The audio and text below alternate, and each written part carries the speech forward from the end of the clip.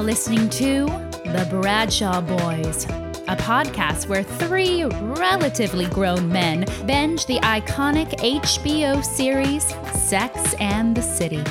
So dust off those DVDs and grab yourself a white wine or even a Cosmopolitan and settle in. Take it away, boys.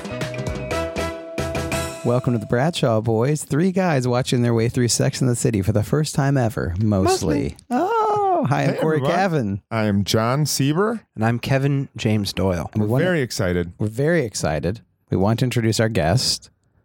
Everyone, please welcome writer for the Unbreakable Kimmy Schmidt, Matt Whitaker.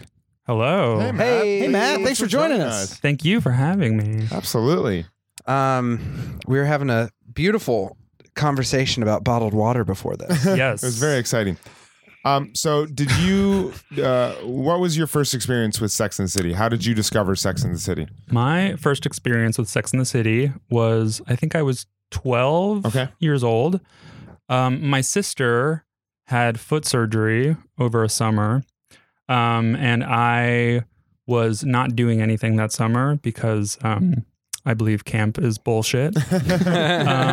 And so she was bedridden and needed ice packs changed on her foot. And I took that upon myself. And I think to the outside world, that looked very sort of heroic of me as a brother. But in fact, it was mostly just because she was watching the entire DVD set of Sex and the City, all the seasons that existed up until then. And all I wanted to do was watch every episode with her. How old were you? How old were you guys again at this point? I was 12. She was 16. Okay. And where were you living? we were living on the Upper West Side. Okay. Oh my gosh. Are you from the Upper West Side? Yeah, from the Upper West born Side. and raised in New York? Born and raised there. Wow. Where on the Upper West Side? 74th and West End. Okay. That's so New York. That's so New York. Very New York. That's also kind of Seinfeld, New York, sort of. Yes. Yeah. Yeah, it's Seinfeld slightly more uptown, but more Seinfeld, New York than Sex and the City, New York, Right. I would say. Well, you know, there's a lot of people that are like, yeah, I grew up in New York, and then you find out they're like, yeah, I'm from Yonkers. It's like, but you're like peak New York. I suppose so. I mean, watching Sex and the City, was it cool living here? And was that even at 12? Was that a thing that was like, oh my gosh, this is about my town? A little bit. I think that it was. I think 9/11 had already happened, and I think it was very nice to see something that was set in New York, but was just, joyful, celebrating the city, not being too grim about it. Yeah, no. So loved it for that reason, but it kind of did not resemble the New York City that I was familiar with. As a 12-year-old? Yeah. So you weren't partying at Balzac at 12 years old? I was not. No? Could you just not get into Balzac? Because that was the issue? I didn't have any tampons. Yeah. There's this crazy episode where they go to the ethical culture school and they 68th in Columbus. Yeah, and it's insane. Samantha had sex with all the teachers. But I do think so. I was not aware of my sexuality, but I was, deeply in the closet, I think. And it was just a show that I really wanted to be watching. And this gave me an excuse to watch it with my sister. When how many episodes did you watch that summer? I watched, I think, definitely the first and second seasons. I think that I missed half of the third season because I had to do a week of tennis camp just just raging at tennis camp. Yeah. Watch Sex and the City. Yeah, exactly. Every time you serve. Exactly. Like, no, there are weddings going on. But it was a very, I think, sort of special moment between me and my sister. Yeah. That's so cool. That's really cool. Do you all still watch Sex and the City together? Do you guys get together? We do. Okay. I mean, yeah, we don't really have Sex and the City dates, but I would say we talk about it a lot. She has a real encyclopedic knowledge of it. Actually, I should say Talmudic, because she refers to it as the Bible often. And if I'm ever having dating issues, or I was once going through a breakup, and she just sort of downloaded everything I was telling her and then pointed to the specific episode of Sex and the City I needed to watch to make sense of it and get over it. Was it helpful? It's very helpful. Do you remember the episode? It was in season 4. So Okay. We've had a lot of people bring up season 4, which I'm excited to get to it, which will be months from now. But season 4 seems like it's a pretty good season of Sex and the City. Yeah, I mean, I binged those 2 seasons. Otherwise, watched most of them as they came out. Yeah. So I'm curious to track your journey through Sex and the City, because the show changes so much season to season, and movie to movie. So I definitely think it ends up, tonally completely different. Yeah. Did Sex and the City help shape your career and what you wanted to do professionally? I think it shaped my love of television. Probably, I think it is so iconic in the, characters that it develops. And, with 4 people, there is no shortage of, combinations of relationships and, dynamic stories that can be told. I don't think I find the show funny. I don't think I laugh when I watch it. I don't know that I ever have. So definitely not something I draw on for, my job at Unbreakable Kimmy Schmidt or other comedy specific endeavors. What would you say is the strength? What would you say is like the strength of the show, of why you connected with it so much and why so many people connect with it? Like why are people still like, why are we doing a podcast about it? Yeah. And why are you listening? Why? No. I think it is so okay. On the one hand, it's so specific to a certain time and place, and it is sort of dated when it comes to its setting and the type of lifestyle in New York City that it portrays, in a very sort of indulgent fashion was very exciting at the time, is still very exciting to revisit. But I also think that it gets to the truth of a lot of different types of relationships. And so in that sense, it's very universal. Yeah.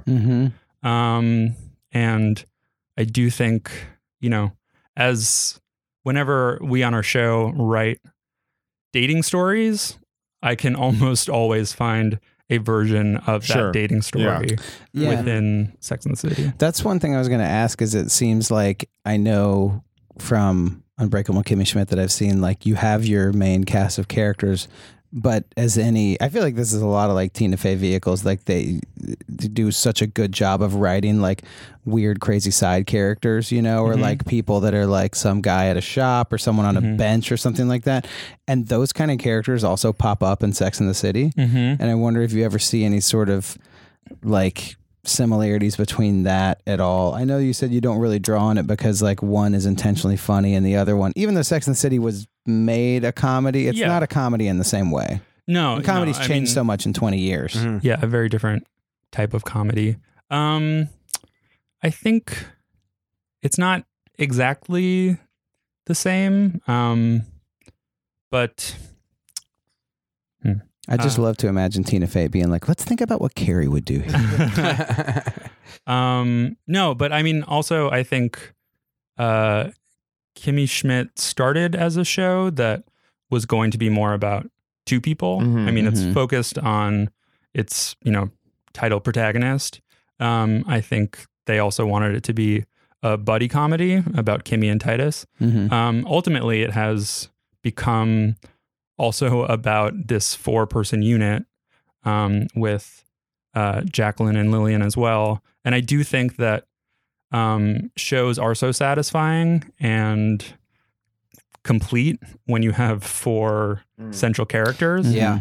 And so I don't think, we think about who's the Carrie, who's the Samantha, who's the Charlotte, who's the Miranda. But I do think that, it's no mistake that so many iconic TV series have 4 people at the center. And I think Sex and the City was probably as good, if not better, than all of those at really building those 4. Even speaking of, sorry. Well, I was just gonna say, even like thinking of the satisfaction of 4 characters. We used to go to the library when I was a kid, and we would like rent I Love Lucy. That was, and I watched like 100 episodes of that all the time. Yeah, and there was something that was like Fred and Ethel and Lucy and Desi together. When all 4 of them, I remember some scenes like that, and it was like, Lucy and Desi was always the same joke of like, oh my gosh, like this is crazy, and you're on this.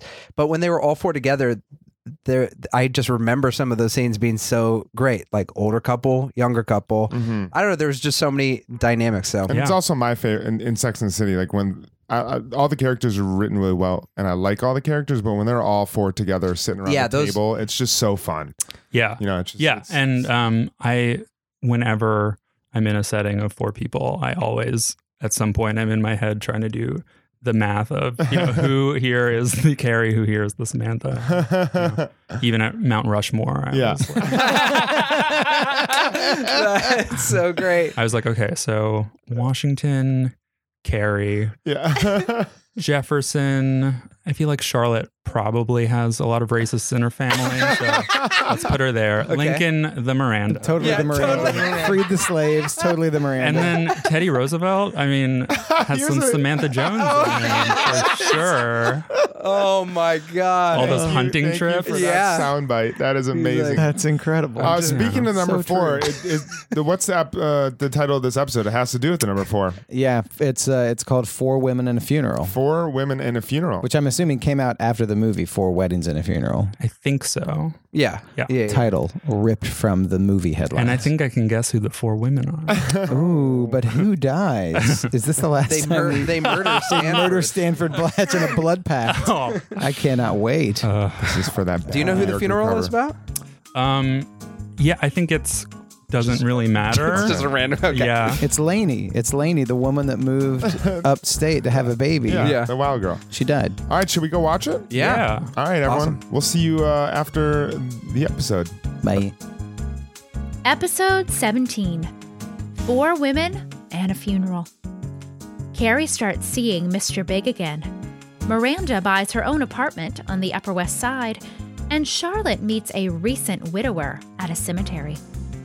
Samantha's actions with a married man get her into trouble with the New York high society ladies who lunch, and only a Titanic-sized star can help her out. And now, back to the boys. 4 Women and a Funeral. That one's in the bag. We finished it. It's done. Wrap it up. And Let's it was another. It's in a body bag, that entire episode. No, welcome back, everybody. We just got finished back. the episode. 4 Women and the Funeral. Yeah, a lot to unpack. Not as sad as I thought. The funeral was about Javier. 34-year-old designer Fashion that died. designer. Fashion designer. Do we know how he died? Substance abuse. They say heroin. Heroin overdose. Yeah. So the opioid crisis had started at that point. Yeah. I mean, it also, I gotta say, as a gay man from a mixed race family, it feels like the show does not have many people of color on the show. Yeah. And then they reference this Cuban designer, who might be a homosexual, and it's like they frivolously talk about his substance abuse. I know. Well, that's right. When that came on, because the last episode we talked about that, because there was a Pakistani busboy that they just used as like a cheap joke, and we were talking about how. So when this happened, they showed the funeral, and it was like Javier, and I just nudged Corey. I'm like, look, there's diversity. It's like the saddest. No. Like, step it up. Yeah, it's like, yeah, he didn't even get a line. It's just him. It's just his picture in the paper. Yeah. It's his obituary. Did they say heroin? Yes. Okay. I believe they said heroin. And then they cut to his funeral, which is, I don't know. I mean, he's supposed to be this, top designer, and those were some busted looks. I mean, yeah, they're saying everyone here is wearing a Javier. I'm so embarrassed to not be wearing a Javier. And it looks like, I don't know. All 14 people. Whoa. Also, did you see the person that was completely painted up like Joker style, like a clown? I know. Someone had white face and green hair and red lips, like a Heath Ledger Joker. Oh my clown. Yeah, apparently Javier, designed the outfits for Gotham in 1995's Batman Forever. Yeah, that was that was the main funeral, and then Charlotte met a guy at that cemetery because the Javier hat blew off. Yeah, she borrowed Samantha's Javier hat, and then it blew off into a grave. She's the only one who's not dressed like Chris Kattan in Night of the Roxbury. So she's embarrassed. She needs Samantha's Javier hat. And also, Samantha is jealous of Carrie for getting a +1 to this funeral. Yeah. I don't know that exists. How was Samantha in the planning? real world, I don't know if you get +1s to funerals. Yeah. How was Samantha planning on going? Was she just going to crash it? I mean, Samantha seems had her own invite, but then Carrie invites Charlotte. Yeah. Best, let's just go around. Best funeral you've ever been to. I'm just kidding. Wow. Hard to choose. A lot of good ones. A lot of good funerals. I'd say my top talent is giving eulogies. Really? Yeah. Is that true? Because when I was introduced to you via someone I work with, I was told that you gave a very good wedding speech for your sister, and it involved Sex in the City. It did, yes. Yeah. Which I think is why I was led to you. Which is why you were led to me through first a text message through your sister, and then an email between the two of us. Yeah, I had many references to Sex in the City. Although... Then you submitted your speech, we went over it and said, we'll have them on. I actually had earlier drafts that were, much more Sex in the City specific. Really? My first idea was to do just a Carrie Bradshaw style column about my sister's marriage, and then I realized that would be a little alienating to I couldn't. What was your I couldn't help but wonder? People. Do you remember? I think I did have I couldn't help but wonder somewhere in the speech, but just sort of about my childhood imagining my, sister's future boyfriends and husband, hopefully singular husband. Hopefully. Well, wait. So, but you're really have you given multiple eulogies? I have. Really? Oh, wow. Yeah. I'll make you remember. I'll make you cry. I'll make you laugh. It's not about death. It's about life. Are you good? There you go. Are you good You at just landing did the plane and like doing like the funny stuff and then landing it and like you hit all the notes? I think that is, again, the thing I'm most confident in my skills about. That's great. I always go too serious. And I think afterward people are like, one of my best friends got married a couple years ago, and our other friend right before me gave a toast, and he went all funny, and I was like, shoot. And I could go funny, but then I had lived with the friend for like 4 years, so I went more heartstrings for the whole time. And everybody was like, that was great.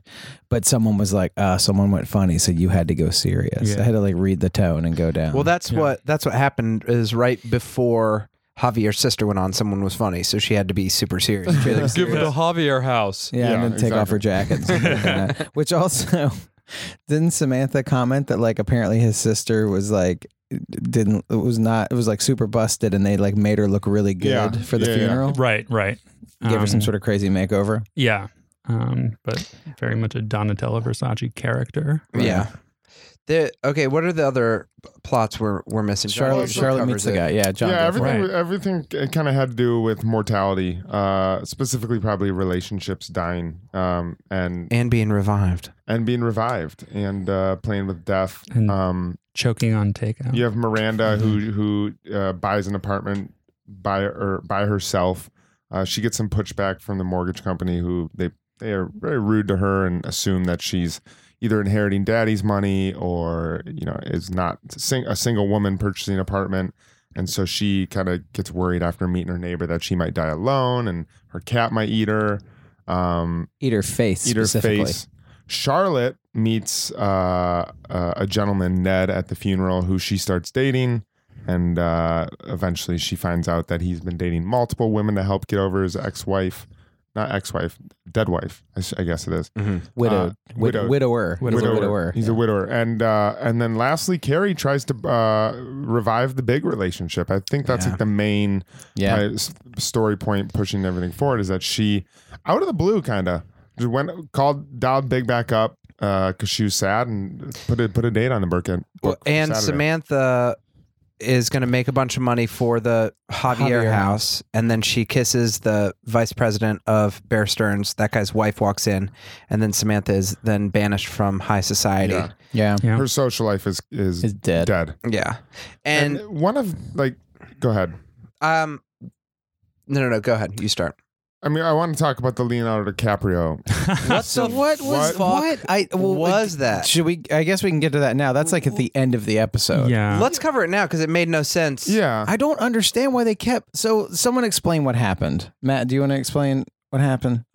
So Samantha is at the funeral. They announced that they're setting up this foundation for substance abuse victims, and Samantha decides that she's going to take over PR for the foundation. And in meeting with, some high society Bear Stearns executive, she makes out with him during their meeting. Time's up on both of them in this particular meeting. Truly disgusting. Abuse of power on either side. Yeah. And his, as you mentioned, his wife walks in, blacklists her. And so it's kind of, there are all these different beats of them being kicked out of a restaurant where they say your card and you are not welcome here, but they've already eaten the meal. So they just got pretty great. The four ladies just got a free meal. Yeah. They basically dine and dashed but it was on the restaurant's fault. Exactly. Right. Yeah. You charge the card and then kick them. Anyway.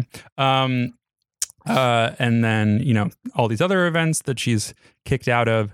And so at the end of the day, she's doing construction work She's building the Javier house. Yeah. And then Leonardo DiCaprio, the silhouette of Leonardo DiCaprio, which looks nothing like his frame. That's why I was so confused.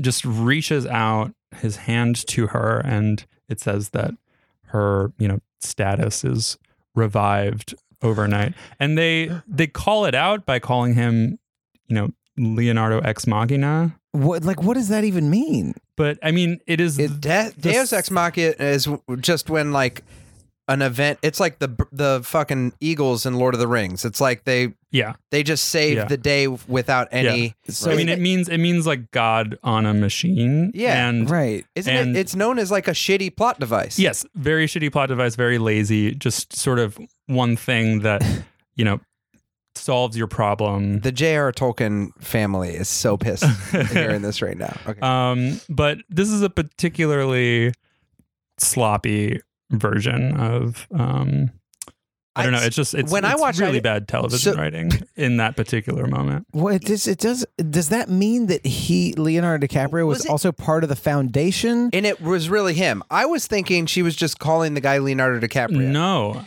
But that wasn't who the actor was, right? Yeah. It didn't look anything like him. It was weird, and then it faded to white, and it was just really bizarre for the show. I think. Yeah. Does that seem like a thing where someone wrote it in there in the writers' room, and then they were like, "We got to try to get him," and then a week before they were like, "His agent won't do it," and there's no way it's going to happen. Of course he wouldn't do it. This is 2 years after he was in the biggest film of all time. I think that's totally possible. I think also maybe they had too high a page count, or they were sort of running tight on time and just punted some scenes that originally were going to wrap up the story. I don't know, but it really is not a satisfying conclusion. No, it's so confusing. It was so confusing, and it was easily, there are moments that I've seen him swing and miss. Yeah, but that was easily the funniest, worst moment I've seen on the show, of being I don't know what it was, just confusing. Yeah. I feel like if you're going to do that, because I can't think of an example, but I feel like I've seen shows do a thing like that, almost where the show knows like this isn't working, so we're going to comically like you can't see the silhouette at all. We're just saying, or you like get a shot of the back of someone's head and he's like, hi, I'm Leonardo DiCaprio. But this was like, they didn't obscure the silhouette enough. So you're like, that's clearly not him. And then also it was like, why is this even happening? It was just so many things wrong with it. Yeah. Also, the other stories in this episode, I think, arrive at a more real place than they start. Yeah. Except for that one. That's true. Yeah. And I really liked that story until the end. I liked when she was with what's the Shippy Shipman, which sounds like the internet naming a boat in like a foreign, like Shippy Shipman. That's on the internet boat generator, name generator. Yeah. Shippy McShipfaced. But I really liked the scene between Samantha and Shippy where she was begging essentially for her social status back, and the woman was, what do you want? I'll beg. And then eventually Samantha was like, do you want me to just say I'm a whore? What will it take? Mm-hmm. And the woman eventually says, no, but derived a little pleasure from that. And then Samantha just spikes her back down, talking about how she does remember cheating with that woman's husband. And I thought that was a fun scene. It arrives at Samantha announcing to this woman, I'm a big whore, right, in an empowering way. Yeah. Mm-hmm. And that's one of the things that I think is, great and kind of historic about this series is that you have a moment like that where she's sort of taking ownership of behavior that other people deem unacceptable. Right. And, even though it doesn't actually solve her problem, it's not Leonardo DiCaprio. It is, I think, like an important, proud moment for Samantha. Right. I think it's I will say I like Samantha's character less in that context, but I think it was more real that it's like that it was interesting that she owns like married men, like that's, if they want to do it, I'm there too. Like It seems like the more quote correct way to write her is like she has a line that's like I'm pretty open, but not with married men, and instead it's like, oh, she's like been out there with a lot of these ladies' husbands, you know? Right. So I guess I was working through that as I was watching. I was like, oh man, I don't like that she does that, but also kind of makes sense for a character. And it's also just, boils down to women hating this woman for inappropriate behavior, and you don't see the consequences for the men. For the men. That's what even when he looked at his wife, he was like, oops. Like, Well, like a he was smiling, like, Yeah, and when she described him, she was like, like headed Bear Stearns. She was like playboy. So I was like, oh, I thought this guy was just like an older rich guy that just hit on younger women. But then they didn't say anything about him being married. And it was just kind of like it was known that he just did this. Yeah. And what's more offensive than what he did to his wife is that just a few years after this, they will take on debt that destroyed this economy. And Bear Stearns doesn't exist anymore. I believe it does not. Yeah, I think it went under with the. It does. Who else went under? Lehman Brothers. Lehman Brothers. Because listen to this. When this has to do with investment banking. When I moved to New York, the very first job that I got was just you were a day trader. I was a day trader. No, I got on Craigslist and I looked for a job and I did like a phone interview, and then I was hired to work in an executive dining room. And then I had my first day was on September 11th, 2008, and they called me like before my shift. They called me like, don't come into work. And I was like, oh, okay. And then I looked and I was supposed to work in the Lehman Brothers executive dining room. And September 11th, 2008 is when the economy crashed. And that's when Lehman Brothers like exploded and was over. Dude, that's because you didn't feed them. They were so angry. And they're like, do you know what we're going to do? The blood sugar was low. I know. But you're like responsible. In this old journal of mine that says like Lehman Brothers dining room. And I was like, I had no idea what that was, but it's your fault. It was my fault. And I was supposed to be serving them meat and potatoes. But yeah, with that, the no consequences for men, I think there is an undercurrent that exists throughout the series in most episodes, and something that I always appreciate, which is just men are bastards. Yeah. And I think that also comes out loud and clear in the Charlotte story. Oh, Yeah.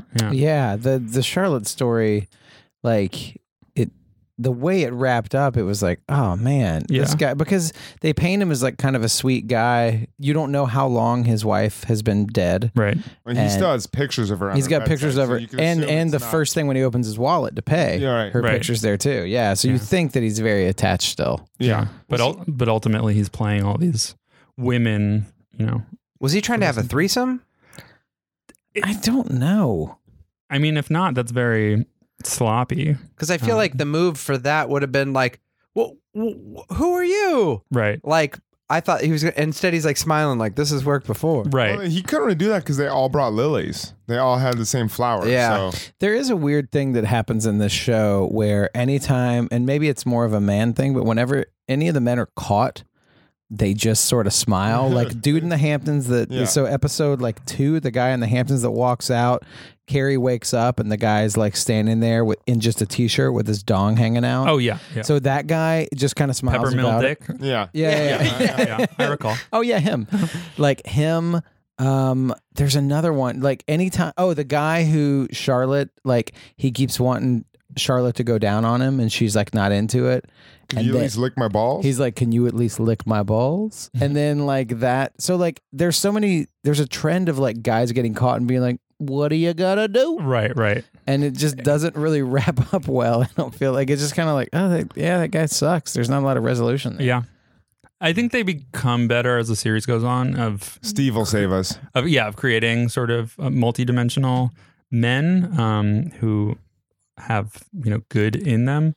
But I also don't mind just letting it be the story of these women who are more complex. I do think even when the men end up being like that, the complexity of the female characters like stays. Right.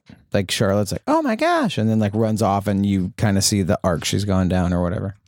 I do think there was so many, and her friends warned her, but so many red flags to the guy that's like, the funny that Charlotte bought into that of being like, he's really great, like he really cares, and it's like, no, Miranda said you're a rebound. She's probably correct. I forget what Carrie's advice to her was, but it was definitely like, there's very few situations unless like 2 weeks in, he's like, oh my gosh, this is the connection of a lifetime.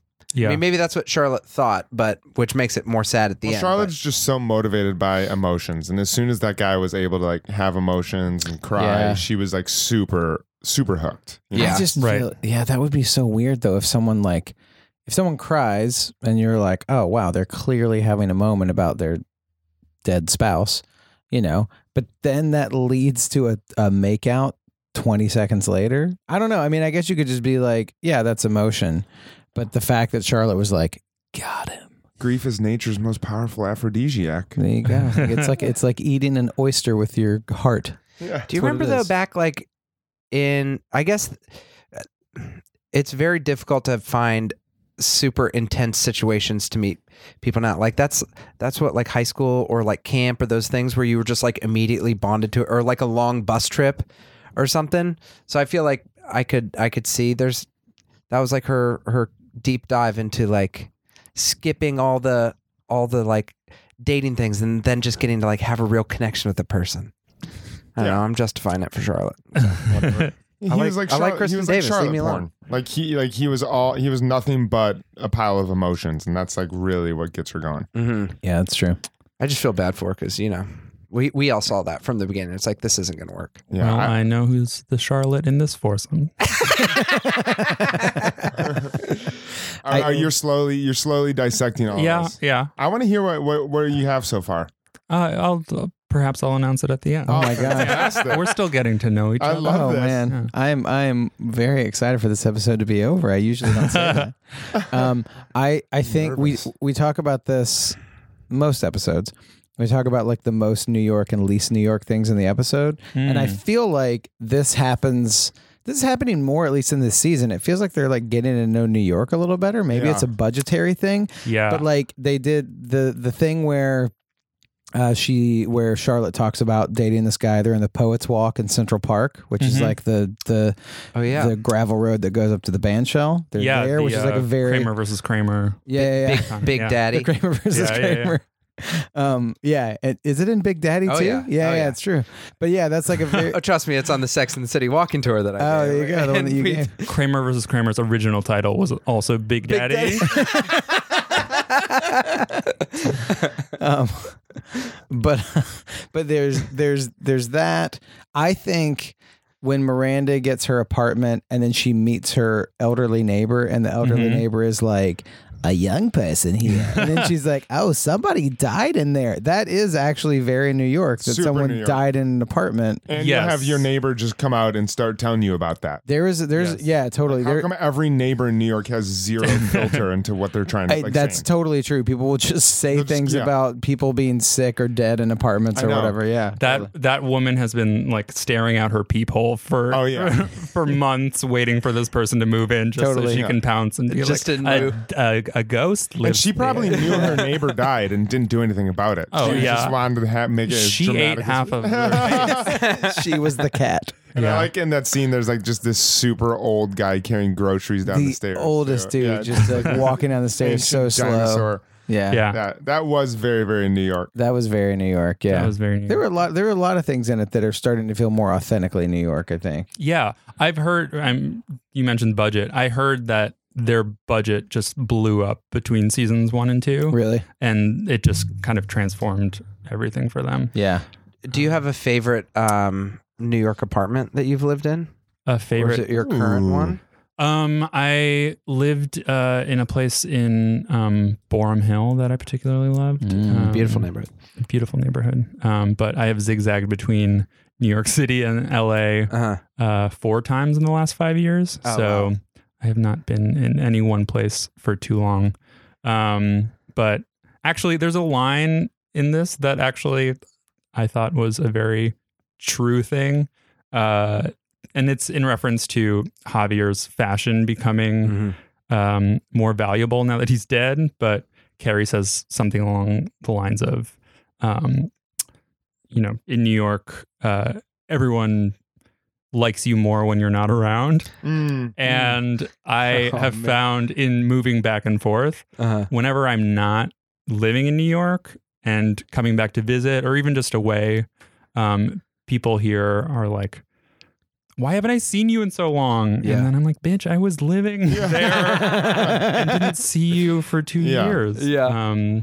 I think that's probably written by another bi-coastal TV writer on their staff. Yeah. I think there is like a very specific like loss of if someone's lived here for a while and then they move away. There's something that in other places like good luck, and here it's just like the announcement of like I'm leaving and people just being like, oh no. Like it does have like a heaviness, but you always come back. That's the I mean, my family's here, which will always be an anchor. But yeah, I've gotten over the concept of a farewell party or a welcome back party. Right. Like, well, you'll know. This time has been incredible. And I had on the Miranda story. Yeah. Because I think about that episode quite a lot as someone who's lived by myself, that there is just like such a, joy of like the freedom that comes from living by yourself, but also like a constant awareness that, you could faint or choke on something. Right. And I think that I often think of this episode when that happens. And, Miranda has a line about, not wanting to be discovered and forever being known as the woman who died watching bad TV. Yeah. What show is she watching? She's watching Hard Copy. Which Hard Copy was that like 2020? It was like that, but it's a little. I think it was a little trashier. I want to say I think Bill O'Reilly was on Inside Edition. Was that the show he was on? Inside Edition. But Hard Copy. Yeah, we'll do it live. We'll do it live. Fuck it. We'll do it live. I was Inside Edition. But Hard Copy was kind of a show like that. It was like, welcome to Hard Copy. Yeah. But honestly, I feel like I keep my apartment clean for that purpose. Oh, that's It's like, so fun. I don't want anyone to, we're now. We're looking at the picture of hard copy. It's got a silver fox in a suit looking like he's ready to investigative It journalist the also hell out of looks like something. that was Daddy. made on Microsoft Word. Like, Yeah, yeah. that was really bad. Like they couldn't spring for anything more than Arial Donald font. Trump on hard copy right there. I do feel like when I lived lived by myself and they would show my apartment because they were selling the building that I was in, I would, out of a weird point of almost like a weird point of pride and also maybe like a thing of being an adult but feeling like a child, I would want to have the apartment like clean when they showed it. When they were like, we're bringing people by to Right. show the place. Right. I would want them to walk in, even though I was like, you're buying my home out from under me. I would want to be like, yeah, the dishes are done. Yeah. And or I would be like, hey, I'm not gonna have a lot of time to get ready before the people come by Yeah. this place. Yeah. And I would always want to. Whereas I had other friends that would be like, yeah, I like left the place to wreck because I was like, screw you, you're gonna buy my apartment. Yeah. But Yeah. I wanted to be like, no, it looks nice. I'm an adult. Yeah. For me, my apartment is never cleaner than when there's a possibility of sex. Like somebody judging my living space. But that Miranda storyline, I think it resonates with a lot of people. And I know that too because a rabbi in my synagogue actually cited that specific story in Whoa. a high holiday sermon she was giving. Oh my gosh. That was all about, loneliness or where are we in the universe. And she specifically was talking about that. I didn't realize until we were watching it just then that this was that episode. Wait, that's Where really- shout out to Rabbi. I forget her name. What synagogue She was is it a in? Junior rabbi. Listen, Congregation Rodef Shalom in New York City. But it was, I identified with it. My sister identified with it, but we were still a little bit like, come on, you're referencing Sex in and the City on Yom Kippur. I want to. Spring for some gravitas. I couldn't help but wonder, when would Elijah show up? I mean, listen, she's looking to update that Talmud, Mhm. just like That's right. Yeah. My sister So quoting it as the Bible. this goes along with that storyline, and I wrote this down, but I do think it has to do with, maybe even why it was referenced at like a congregation, like maybe trying to be relevant and everything. But the term I hear a lot more now of just being like, oh, dying alone.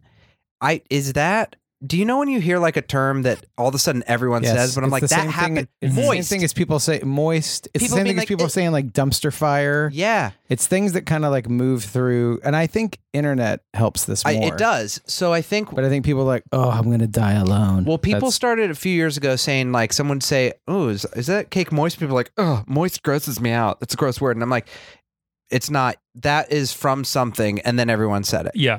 And people say like, oh, die alone. And they said that in this episode, but I do feel like not only is that something that connects with, people are single later in life than more than ever. And I guess I'm wondering if that's where like I'm going to die alone blew up from. Just saying the word like die alone is like way more normal to say. But then also, I guess like, I don't know, the thought of the consequences of being the good part about the show, but then also the consequences of being like, everyone's fine. The whole thing, the show liberates all these characters, but then also they come back to being like that same fear that it feels like every human has. Yeah, no. And I think that probably was a very important scene because as much as the show makes single life look really glamorous, this, that story I think grounds it in a big way. And I think there were so many women and men who moved to New York with this fantasy of Sex and the City in mind. Right. And I am so sure that it was not that glamorous or easy or affordable. And I'm sure that was in fact like a moment that they came back to and understood a lot, Yeah. more deeply than, being rescued by Leonardo DiCaprio. And Right. she provides information on how to do a self-Heimlich maneuver. She does. She runs into a box. Fall in Yeah. the corner of something. Yeah. Get that. What was it? 3 delights Chinese food. 7 delights. Seven delights, There's some something sort like of delights. I do like that she loved, like, she thought that was going to be her dream. She was like, yes, this is my dream apartment. And then that is the truth, that it's like you get your dream and then you're like, oh shit, there's more to life. What am I going to do? Mm-hmm. Yeah. So I liked that. I thought her I'm going to choke acting was a little, Yeah. I thought that was going to joke. And then I was surprised by like the good heavy way they played that thing out. But when she was walking around, be like, whoa, I was just That like, was, yeah. I was like, think girl, it's you gotta be- friggin' won Tony Awards. You got to Right. turn it on. But I do feel like I was like, be silent movie. Yeah. I do Charlie feel. Chaplin. I do Yeah. think if you're gonna play the choking acting for real, it's either got to be like she did it, or it's got to be like if you imagine like Philip Seymour Hoffman in some sort of like intense role where you're like sweating and drooling, like. Why not bring Phil up, man? Because he was a fantastic actor. He was. And if anyone was going to act that choking scene well, it would it would have been him or Daniel Day-Lewis. For this one scene, the part of Miranda will be played. And they'd be like, that makes no sense. They're like, no, we're going to have some random dude play Leo. It's going to be fine. This whole, anyone can play anyone in this episode. It would be great in that guy. Rules are out the window. And what's crazy is that was actually played by Meryl Streep. If you look in the IMDb credits, it was Meryl Streep. One thing I want to touch on quickly is that it didn't seem super huge, but like Carrie and Big are back on now. No, I think that's Yeah. like I the don't think biggest it's thing very about the huge. episode. That's very big. Yeah, and it Big. It's very Mr. It's Big. very Mr. a Big. left-handed bowler too. Let's not forget. Yeah, that. he can bowl. Which Kevin, you're left-handed. I am. And I made a comment. I was like, Mr. Big's a left-handed bowler. And I'm like, that means he's more creative. I was like, okay, fair enough. yeah, it was pretty subtle, I think, the way that they arrive, at Yeah, it bringing seems the two almost of them back kind of like together. not a huge deal. Yeah. It wasn't like there's some sweeping thing or Right. anything. Well, is it that she's like observing some of the things around her and mortality and being like, oh shit, I just need to talk to that dude that I have that connection with, even though it's been 6 months? Probably. I don't think that they sort of like point to that so much, but I think that that's very true. I mean, I'm always most eager to get into a relationship right after a funeral. Yeah. Even if I've delivered a home run eulogy. One thing I will say from not knowing you very well is like it seems like you got a high funeral count in your life, and you're always pleasing the crowds there. Yeah, but am I myself, please? No, I think You I have high think standards. I think that no, often it's at a funeral that you just get thinking about your life a lot more, Yeah, sure. and particularly if it's a family member or a close friend, and you also, when you are single at a funeral, witnessing couples at a funeral, it's I have many friends, but like there's no one whose like job it is, whose social responsibility it is to be there with me. Yeah. And so I think for these single women at a funeral, no matter how cartoonish they've made it, it seems to actually like spur them into action for their various stories. Yeah, I think I will say I think the way they got back into it, she called him up and then they go do a fun date, and I was in an on-off relationship for a while. It was never felt positive. Watching this seemed way more fun and cute. But it was nice. It was always like people's advice would be like, go do something fun. And so when they went bowling, I was like, that's way better than just getting a drink. Go learn about the person. When you go bowling with an ex, it's more like the end of There Will Be Blood. Hey, you guys aren't supposed to be in the lane, and one of you needs to put that pin down. Stop hitting him. My boy. I need to see that movie. You haven't seen you There never Will Be seen Blood? that? No, I'll watch it. I haven't seen so many movies, but I did see that. I only saw that one a couple of years ago. I'll check it out. There are these little, there's like someone tweeted today. What was her name? Laura Hedinger. I don't know. She's the host of a news show out in St. Louis, and I don't have my phone on now. But she said like 3 dudes watching Sex in the City, and I will say our dudeness came out a lot today. One of our guests walked in earlier and saw us watching the NBA draft and like eating sandwiches, and then There Will Be Blood got dropped. We're like, oh my gosh, it's the best movie. Well, we are what we are. We are. So the last thing that we do, and I'm sorry we didn't give you any heads up, is we go around the circle and we rate the episode from 1 to 5 Cosmos. Okay. 5 being the best episode of Sex in the City ever, 1 being awful. Kevin, do you want to start this time? I will start. All right. First of all, I just wanted to see if maybe we could try and get that lady from the apartment, the old lady from the apartment, if we could try and get her on the podcast. We I'd have love to. We just have to have her come out and just tell us some crazy shit that happened in here and then leave.